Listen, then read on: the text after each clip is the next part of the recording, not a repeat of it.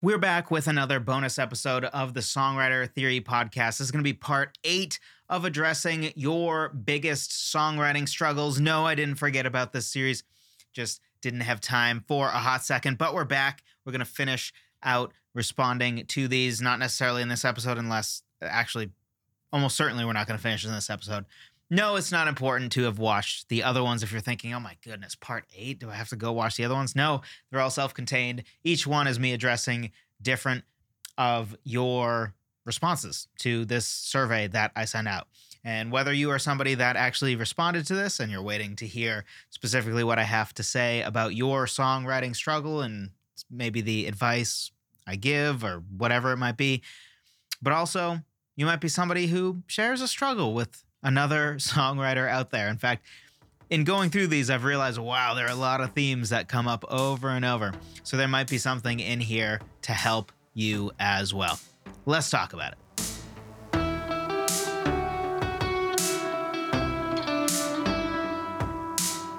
Hello, friend. Welcome to another episode of the Songwriter Theory podcast. Another bonus episode talking about your biggest songwriting struggles. If you haven't already, be sure to grab my free guide, 20 different ways to start writing a song. Starting songs and finishing songs are some of the recurring themes that come up here, and this free guide will help you with starting songs. It's a cheat sheets now. It's much shorter. It's very easy, practical to apply. Great way to stay creatively fresh, and just it's good to have a variety instead of being stuck in one way to start a song, especially because sometimes the one way to start a song isn't actually what's best for us. Maybe you've always started a song writing lyrics first, and you haven't even contemplated that maybe an easier way to write songs for you is actually starting on the music side, maybe something specific like a bass line or a guitar riff or chord progression. Regardless, it's a great way to mix things up. songwritertheory.com/free guide. Let's dive into question or feedback, I guess. Response. There's the word. Number 1. Lately, I've been having trouble getting into the flow and starting a project and or staying focused. It's a big problem in today's society. Yes, yes it is. Also, I have trouble finishing projects and following through and letting them out into the world. I'm not very experienced at the mixing process, but I know what sounds good, at least to me, and I know I can figure out how to use the mixing tools in Ableton Live 11 Suite, which I recently acquired. I'm not an EDM artist, however. Ableton is perfect for the kind of music I want to play, and I'm playing with all of its tweakable sounds and effects and features. But I feel like my music is so far removed from the mainstream that there's no point in putting it out there because A, no one is going to like it or listen to it, and B, I want people to hear it, but that's not the most important thing. I make music because it's what I've always done. I'm originally a singer-songwriter and trying new things with Ableton on keyboard, guitars, bass, drums. Do I need an attitude adjustment? Should I go back to busking on 9th Street with my classical guitar and harmonica? What do you think? There's a lot in that one. Let's start with the first main thing that I get from that, which is having trouble getting into the flow and starting a project and or staying focused. And I'll give you what has become one of my favorite phrases for this that helps keep me accountable, and I think is just a very short way to say what I think encapsulates what the combination of inspiration, flow, what to do when not inspired, and that's ride the wave when it comes, ride the waves. When there is no wave, paddle anyway. I guess it's sort of a surfing analogy or some other beach-based thing. But the idea is that, yeah, when you do get into flow state, when it does happen, which we'll get into how I think it happens generally in a second, but when you do get into it, double down on it, right? If you write songs like I do from 11 to midnight every night, with room to expand it, right? And on weekends, I spend more time. But for weeknights, that's kind of my 11 to 12. Half the time it ends up being 11 to 12:30 or longer. But on a night where you reach flow state, maybe don't be done at 12, right? Just ride that wave as long as it will take you within reason, right? If you think you can stay up till 2:30 that morning and man, inspiration is there, do it. Ride that wave while it's there. And when it's not there, when you're not in flow state, when you're not inspired, paddle anyway. Because you can still make good progress on songs. You can write great songs without inspiration. This whole total fable, just made up crap that's probably largely from Hollywood and what we glamorize, which is like, oh, the magic moment and all that crap, which is just not a realistic look at art. But a lot of great songs, probably most great songs, are perspiration, not inspiration. And that's not to say that inspiration played no part, but the fantasy of like, oh, it's just a perfect song came together in half an hour. That happens. But that's very much the exception, not the rule. And if you were to hear the stories of your top 10 favorite songs from your favorite artists, in all likelihood, maybe one of them had that magic 30-minute story. But probably the other 9, if not all 10, are like, yeah, I for the longest time, I couldn't get the verse lyric to work. So I kind of set this song on the shelf for a couple of years. This was originally going to be for the previous album. That happens all the time. An artist will say, this was originally going to be for the previous album, but I just couldn't get it done in time. It just wasn't working. And now it turns into one of the best songs on the new album because it just needed more time to digest. That happens. And that's through perspiration very often. Work. Paddling anyway. That and how to get into flow state is working without expecting that you must get into flow state. It's like inspiration. Most inspiration is earned. Yes, you can sit on your couch, watch Netflix, and be inspired to write a song. Absolutely, that happens. But you're going to be more inspired if you don't just wait to write when inspiration strikes. There's many times that at 11 o'clock, I'm tired. I don't think I'm really in a songwriting mood. I don't feel inspired. But I start getting to work, and 15 minutes in, 5 minutes in, 30 minutes in, all of a sudden I get into a flow state because I forced myself to work on it anyway. And, I think that's advice people don't like to hear, but I don't know. It is what it is. Many times work is the same thing. In fact, me recording today is the same thing. Almost any time that I do recordings, I try to batch to a degree. So when I set my camera up, I like to at least get 2 videos recorded out of it, sometimes more. But a lot of times when I first set up the camera, I'll sit in my chair and just hem and haw. And I'm like, I don't know. My hair looks stupid today. I feel bloated. I just feel tired. And I don't know who cares about what I have to say? There's a million things that can enter my mind, right? Or, sometimes the video, I just feel like there's something off about my outline. I feel like I overthink it. There's a million things that come up. Excuses. But usually when I hit the record button and just get started, maybe even in the first couple minutes, I have some bad takes and I just... but then I hit stride and then I love it. I love doing this. But sometimes I have to get started to remember that I love doing this or to hit that flow state. And with songwriting and anything else, it's the same.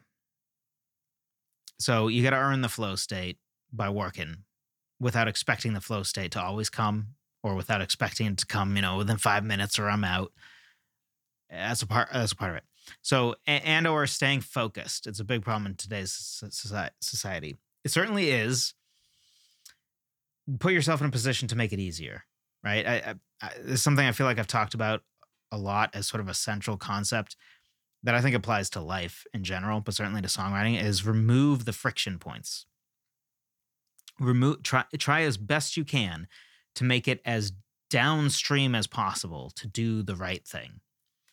So, for instance, should you try to write songs when your adorable daughter is crawling around you and she's playing and she's eating food and your wife is, busy cleaning the house or working on her side project and she's right next to you or she's talking to you or she's watching that's not the right time to songwrite, right? It's just not the right time to do some songwriting.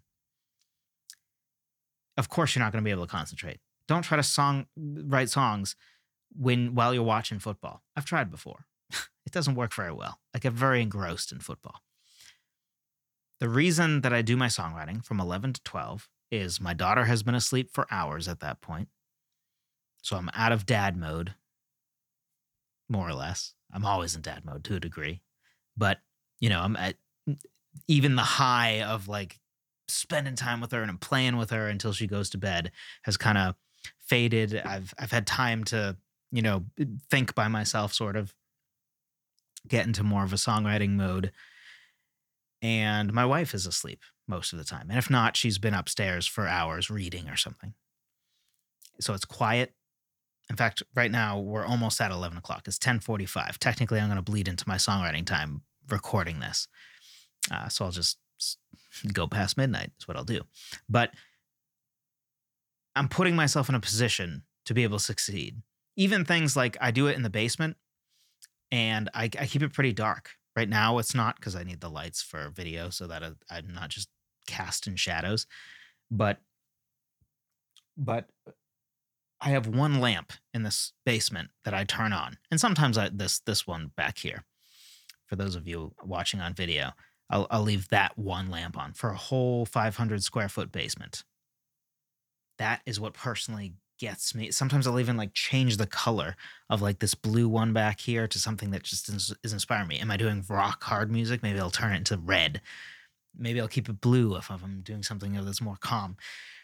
Think about all those sorts of things. How do you reduce the friction to staying focused? I've talked too about things like turn your phone off. Leave your phone upstairs. Don't have your phone on you.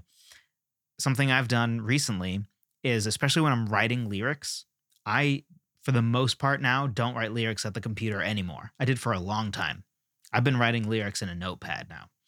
Now, when I compile the lyrics and start to edit the lyrics, that I do on my computer because it's easier. You can have saved versions. It's easier at that point.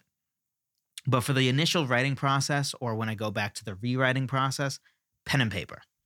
And I hate writing. I'm bad at it now because I typed everything for like 15 years. I never really wrote, except when I'm signing a check or something, which who signs checks anymore? So I'm slow at writing. I hate writing. I feel like my wrist is going to fall off because it's just awful. And yet it is distraction free because I can't, go to YouTube. I can't, anything that I would be distracted by a text message. I can't. It's just a pen and paper. There's nothing to distract me. So think about putting yourself in a position to focus and then give yourself some grace, right? It might take some time. I don't know your situation. Maybe you're one of those people that's like helplessly attached to TikTok and you scroll 3 hours a day. I don't know. My guess is you're not that, which I'm guessing largely based on the implied age, based on some of these other things you're saying. I'm guessing you're older than I am. And I feel like the people that are helplessly addicted to TikTok are mostly people who are like 10 to 25 or something. But anyway, we could go on about that. I feel like I've talked about this a lot in other sections. Hopefully there was a lot of good actionable stuff there. But give yourself grace, but work at it. Actually, I'll throw one more example in there. This is more for the recording thing. If you've been a listener for a while, you know that my personal bugaboo is recording vocals. Songwriting, I don't really tend to struggle with finishing songs, the writing of songs. I don't really even struggle with finishing the recording of songs except for vocals. And that's because I just feel weird about recording vocals in a house that isn't very soundproofed at all, where like a lot of my vocals are belty and stuff. And so it's something where like if my time to work on music is 11 to 12, I would wake my wife up if I did my style of singing, recording in the basement. So that is a huge problem, right? It's a huge problem because I do have to spend a decent amount of time on vocals. So the fact that I have to wait for my wife to be gone, out of the house. So if, there's an afternoon where she's going to my sister-in-law's basketball game and she's taken our child, that's like, I better hope that I get vocally in the zone for those 2 hours because that's the only 2 hours I'm going to have for the next 2 weeks. That's a problem. So I realized recently, what fixes that problem is if I finally build not my vocal booth that is good for, making the sound inside the booth good and that, but it's not good for preventing me from bothering other people with noise. And it's not good about keeping the freaking furnace or my dogs barking from ruining the recording. And I realized, you know what? with some help, I can build a vocal booth for like $1,000, maybe $1,500, that does a really, really good job that I could sing very, very loudly and not worry about disturbing people in the house. So that now in 25 minutes, if it were built, it's not yet, but if it were built, I could be like, vocals is what I need to do. So I'd be reducing the friction to recording vocals. And not only that, but I'm going to have my computer monitor in there and my mouse in there, a computer monitor in there and my mouse in there. Why? Because I don't want to have to get outside of the booth and click record and go back into the booth. No. I want to be able to even do something where it's like, okay, there's one word I keep screwing up. I'm just going to record me singing that one word over and over. Click, go, click, go, click, go. I don't have to move. I'm reducing the friction, making it as easy as possible to record vocals. So I've constantly been working towards that. Even the way I set up this video studio is in the same way. I have 2 camera things now on the wall, so they literally like won't move. The camera's exactly in the right place. I just place the camera and basically go.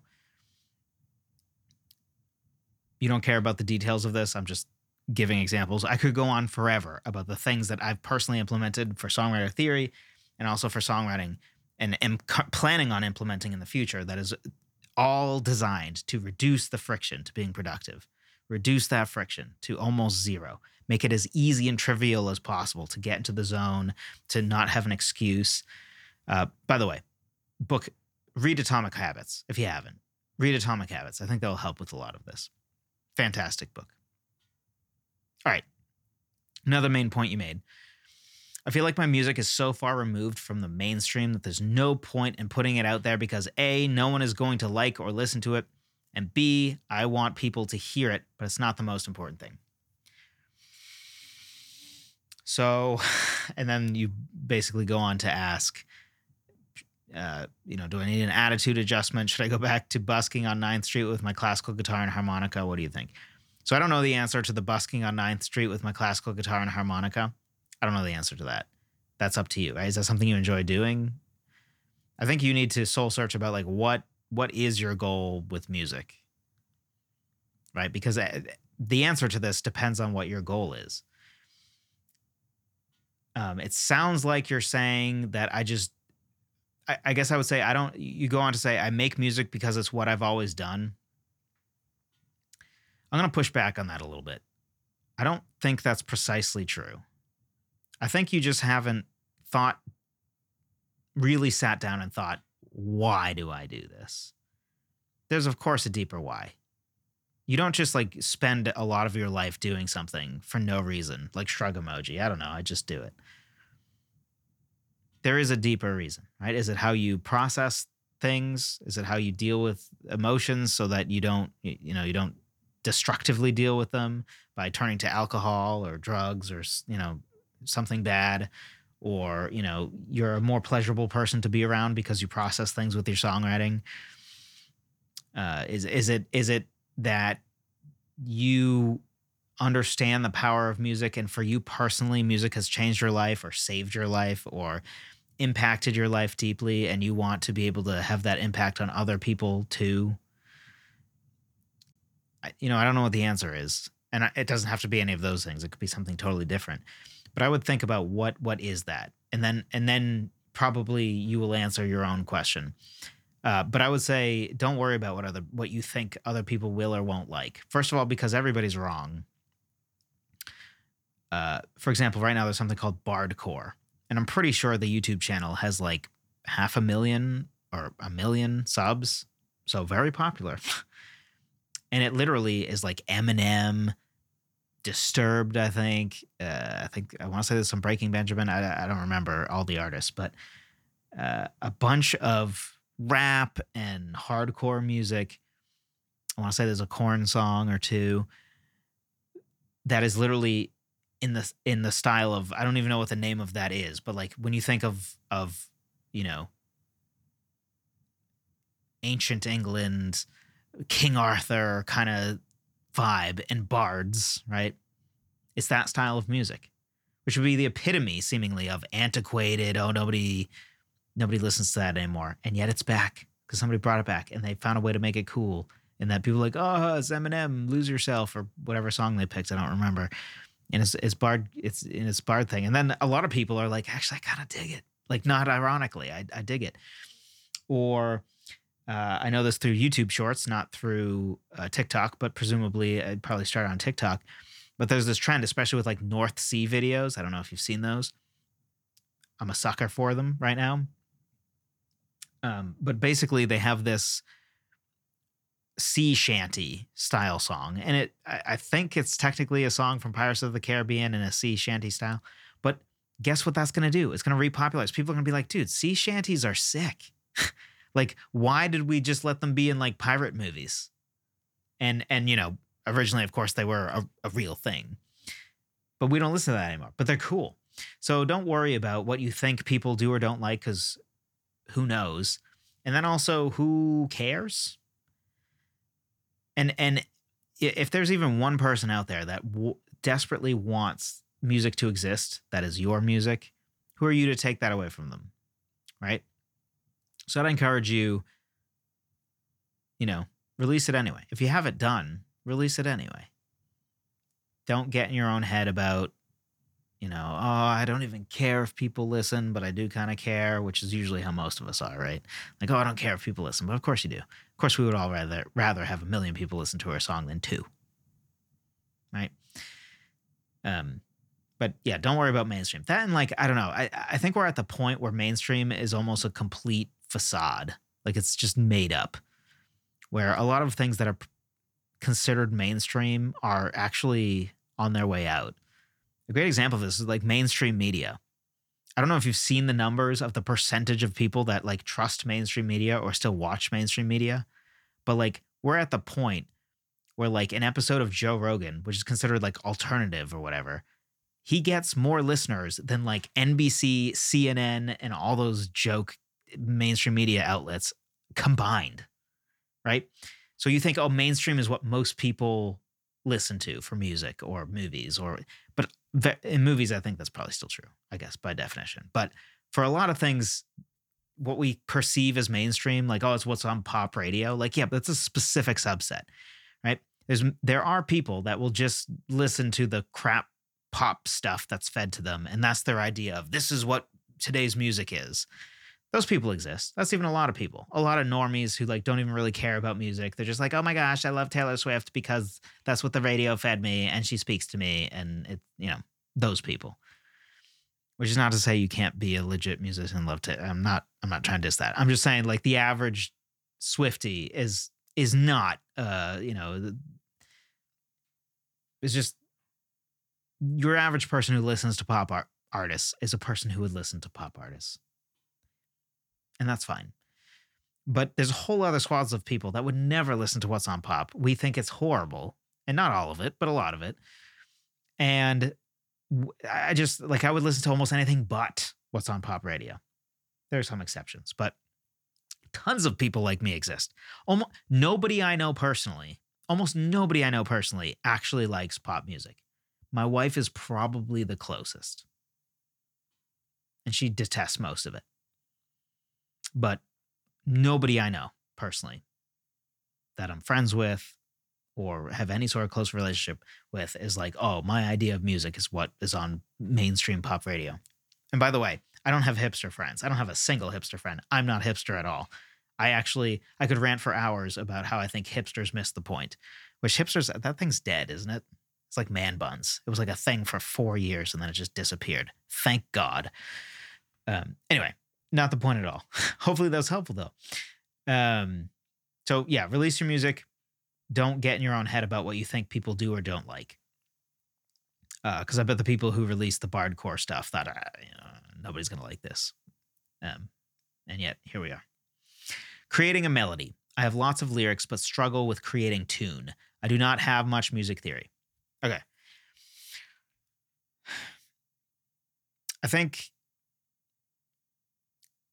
music theory is most helpful when writing chords for a melody you already have, or writing chord progressions just in general, or making your own chord progressions, or writing music that isn't necessarily strictly a chord progression. That's where music theory comes in. I'm not sure there's any scenario where you need music theory to write a melody. Because in any scenario, let's say you have lyrics. You can speak your lyrics out loud and then start to try to sing your lyrics out loud. And you don't need to know music theory to know, oh, that melody sounds good and that works.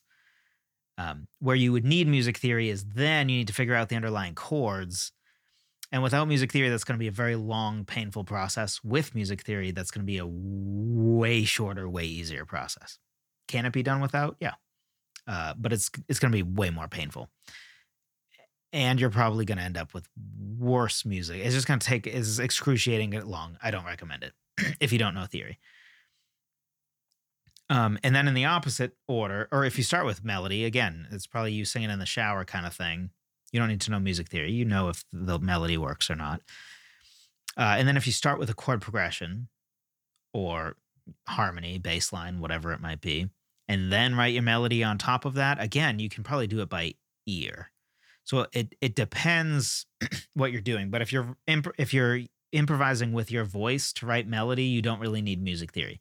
If you're using a keyboard or a guitar to write your melodies, or any instrument really to write your melodies, that is where music theory comes in, at least super basic music theory. But it's something as basic as, okay, I have a chord progression. It's in the key of C major, so I know that the notes I have are all just natural notes. C, D, E, F, G, A, B. Did I just skip letters? C, D, E, F, G, A, B. Did I skip G for some reason?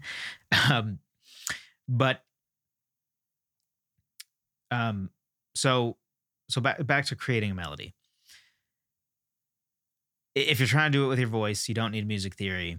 If you're trying to do it with an instrument, then yeah, you're going to need to at least understand what key your song is in, or start with a key. If you're starting with melody, or if you're starting with lyrics, just starting with the idea of like, okay, I'm going to use C major, which on the piano is all the white keys. Easy. That's why pianists use it so much. Or I'm going to write it in E major. So I know that I have E, F sharp, G sharp, A, B, C sharp, and D sharp. But even that, you can Google that. Just know that you should, generally, your song should be written in a single key, whether that's A minor or maybe even a mode, right? You have an A Phrygian. Generally, you stick with one key. I guess with modes, that's where things change. Sometimes you go in and out of modes, but you still keep it minor. We could get deeper and deeper. But for the vast majority of songs, you're going to write them all in a major key, and then maybe sometimes you'll write them all in a minor key. So creating a melody, this is a huge thing, right? And I'm sure you didn't expect me to answer in 10 minutes this creating a melody, because we could talk for 5 hours and still not fully answer this question. We could actually probably talk for an infinite amount of time and still not fully cover this subject. But one thing I would say, so when you say struggle with creating a tune, try to think in terms of phrases. I feel like this is where a lot of people go wrong, is they think of melody as a one single thing rather than a single thing and also a sum of parts. Let me give you an analogy that is closely tied. A song is one thing, but a song also is made up of 3 parts: chords, melody, and lyrics. You could argue chords is, harmony, many different ways to sort of break it down. But generally, you could see it as that. Or across time, you could see it as, yeah, a song is a singular unit, but also a song is comprised of other singular units, like a verse, a chorus, a second verse, a bridge. You could think of it like a cell is a singular thing, but the singular thing that is a cell is also made up of other singular things, molecules. And molecules, while they are their own thing, and they are parts of one thing, a cell, also, and obviously not all molecules are part of cells, but let's assume a living thing here, but also every molecule is made up of atoms. Our song is the same way. In seeing our melody the same way, we don't just have a melody for our song. That would be overwhelming and that's a helpful perspective, but we can't just have that perspective.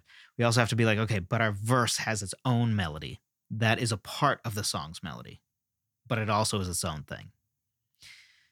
And then from there, we have phrases within our melody. So not only do we have a verse melody, But within a verse melody, we have different phrases. So if you have 4 lines in your verse, presumably you have 4 phrases for your melody. You have the first phrase, which goes with the first line. Second phrase goes with the second line, etc. Phrase is essentially the melodic equivalent of a line in a lyric. So thinking in terms of that, and then thinking of common, or really just when you have 4 things, you can only have so many different combinations of what the melody actually is. So for instance, a lot of things will be like A, B, A, B. So if we take some stupid simple melody, I don't know. Sure, we'll say that. That's A. So the first line might be, that's A. You might do an A, B pattern, which would be that the first 3 lines or first 3 phrases of your melody in your verse would be, there's 1, that's 2, that's 3, and then we finally would have a B part. So there's our 4th part, right? Or we could have A, B, A, B. There's our A, and then let's have B, B. That's B. I hate it, but we'll say it's B. This is spur of the moment, right? So then back to A, and then B again. Now that melody sucks, but that's not the point, right? Melodies are, seeing it in all of these perspectives is helpful, and I think where people go wrong is at the phrase level. It's simpler than you may think. Common phrase patterns, A, B, A, B, A, B, A, C, right? A, B, A, C, right? So it's A, B, A, C. Very common. A, B, A, B. I don't know if we said that already. Yeah, there's A. That's a little more rare because it gets repetitive and it's usually boring. A, B happens, but it's probably more rare than A, B, or A, B, A, C, which, by the way, are probably by far and away the 2 most common. And then, there are some that are like A, B. Those exist too, but a lot are A, B, or A, B, A, C. Probably the 2 most common. So if you're going to pick one and just go with it, probably pick one of those most of the time. There's also patterns for groups of 3, because almost everything is like a group of 4 or a group of 3 in music. So like you might have A, B. So it's 6, 2 units of 3. We go into that in depth in other places. I don't want to spend too much time on this one question for the sake of you and for the sake of everybody else. So we will leave it at that. But we'll end with this last one because I think we're basically at time.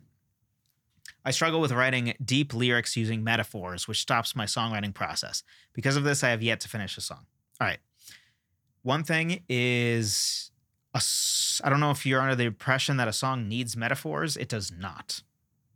You can have a great song with no metaphor whatsoever. It is all 100% literal, no symbolism, and it'd be great. Second point, don't force metaphor. A philosophy of mine with art is in life, there's always sort of this push and pull. I heard somebody say this recently, and I think it's very true. Most human beings, their greatest strength is also their greatest weakness. This is true of almost every human being, right? If your greatest strength is your honesty, almost certainly your greatest weakness is sometimes you're a little too honest, right? If your greatest strength is that you are an agreeable person and people really like you, almost certainly your biggest weakness is that you're an agreeable person, and bullies or people who take advantage of your agreeableness, you're going to be taken advantage of routinely because you can be, because you're very agreeable. So I lean towards being a disagreeable person. I'm very comfortable with conflict. I'm very comfortable disagreeing. I'm the type of person that eats up if I'm in a room and 10 people disagree with me and I'm the only person that has an opinion. I love it. I'm like, yes, give me the challenge. I'll take you all on. I love that stuff. I could literally enjoy having a podcast that's just arguing all day, 8 hours a day. I would love that, right? Which is a strength of mine because it means that I am willing to do the right thing or willing to say something that I believe to be true, even when it's not the popular thing, because I don't care. I don't care. I'm not going to be swayed. But if I think everybody's wrong together, I'm not going to be swayed by it. So that's a strength. It's also a weakness, right? For example, some employers don't appreciate that, being the person who's willing to say some of the things that other people aren't willing to say. And sometimes I say things where it's like, I probably should just shut up and leave it alone, right? I don't have to always argue, but I love arguing, like not in a mean way, but like I like a good, healthy, constructive debate where we are both trying to seek truth and you're challenging my point of view and I'm challenging your point of view. I love that stuff. But not everybody loves that, right? So sometimes I rub people the wrong way because of that. Right now you're thinking, well, you're rubbing me the wrong way with it. But so anyway, that's one concept in life where there's this push and pull, right? Your greatest strength is almost certainly very often your greatest weakness, the same thing. And I think something that we struggle with often as songwriters is, of course, as artists, we're creating something that doesn't exist, right? So we are choosing what the characters do. We're telling the story. So we choose the direction that it goes. But the key to everything we do is to not show the hand of the artist, right? It's like in a movie. In a movie or in a book or any story, we have to maintain the illusion that Luke Skywalker or whatever character is a real person that operates like a real person would, which is consistent with their character. And the second you break that illusion by an author or a movie maker making the character do something that doesn't make sense for the character to do, right? They establish this girl is super smart, and then she does the dumbest thing imaginable so that the rest of the plot can happen. That's showing the hand of the artist. We all know the hand of the artist is dictating the story, but we need to maintain the illusion that it's not there. And that's a part of what makes art sometimes bad. Right? This is why Star Wars Episode 8 is bad, or one of the many reasons why it's bad, is what Luke Skywalker does makes no sense to what we know of his character. The guy who went as far as his psychopath, murderous father who killed tons of people in the galaxy, he believed there was still good in him to the end, to the point that he was willing to throw his lightsaber away and he was willing to be shocked by Force lightning, and he saved his father because of that undying faith. Meanwhile, later, his nephew, who hasn't even fully turned to the dark side yet, certainly hasn't done half the things Darth Vader's done, hasn't been a bad guy yet, really at all. He's going to murder him in his sleep? But yet his father, who already was a murderous psychopath for like 20 years, he's like, I still have hate. Like, it makes no sense. The same character would never, ever, ever do both of those things. It makes no sense whatsoever, which is a part of why that movie sucks and why most Star Wars fans hate it. Because obviously Rian Johnson was like, Luke Skywalker is going to be this now. But even Mark Hamill famously said, I had to pretend that I was Jake Skywalker because everything I was doing is not what Luke would do. That's part of why it sucks. The movie's a mess in every way, but it's part of why it sucks. You can't do that as an artist. So connecting it back, the key to metaphors or anything is if we sense that you forced the metaphor and we see your hand being like, ooh, see guys, here's a metaphor.